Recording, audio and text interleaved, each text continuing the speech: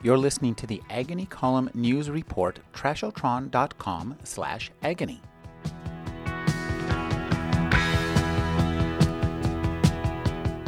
It might seem that historical fiction does not offer much room for imagination, but in Hide Me Among the Graves, Tim Powers creates a supernatural secret history of the lives of the pre-Raphaelite poets and painters, including Algernon Swinburne. Critics hesitantly began to concede that Swinburne's poems, for all their pagan and even anti-Christian excesses, held a power not seen in English literature since Shelley and Byron and Keats. Naturally, thought Swinburne now, I share the same species of muse that those poets had.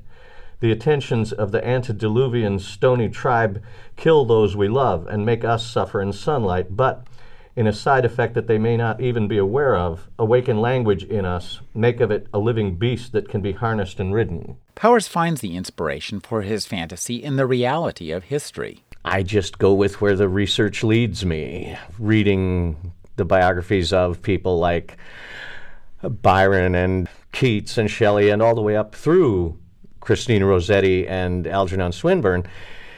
It really does seem, to the kind of paranoid squint I like to look at research with, that their gift, their poetic gift, did seem to sort of come from outside themselves.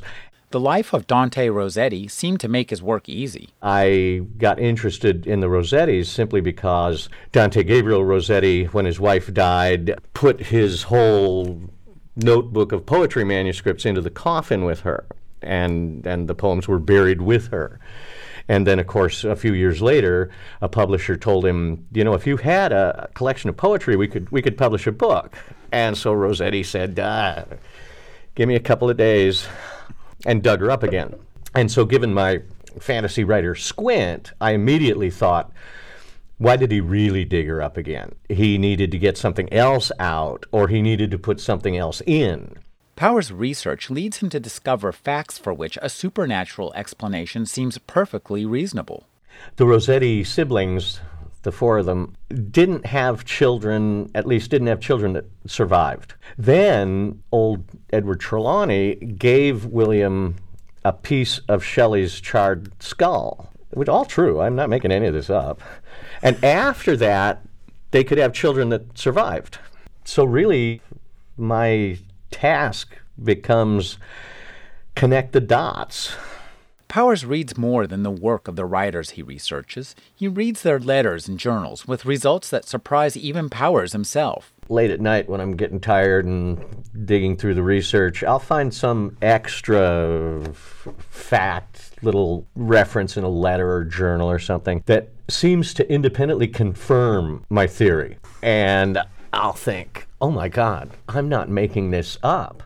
I have stumbled onto the true story. But then I go to bed, and in the morning I don't think that anymore. But the rigor of Powers' research is matched by the rigor of his supernatural concepts. Even fantasy, he says, has to behave as if it were real. Even if you're writing fantasy, you can't disregard physics. Just because you've got supernatural stuff going on doesn't mean you can have an invisible man who can see by visible light.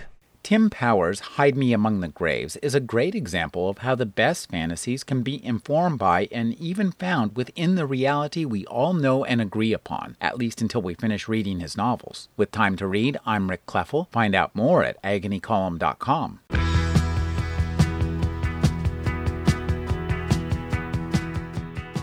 You're listening to the Agony Column News Report, trashotron.com/agony.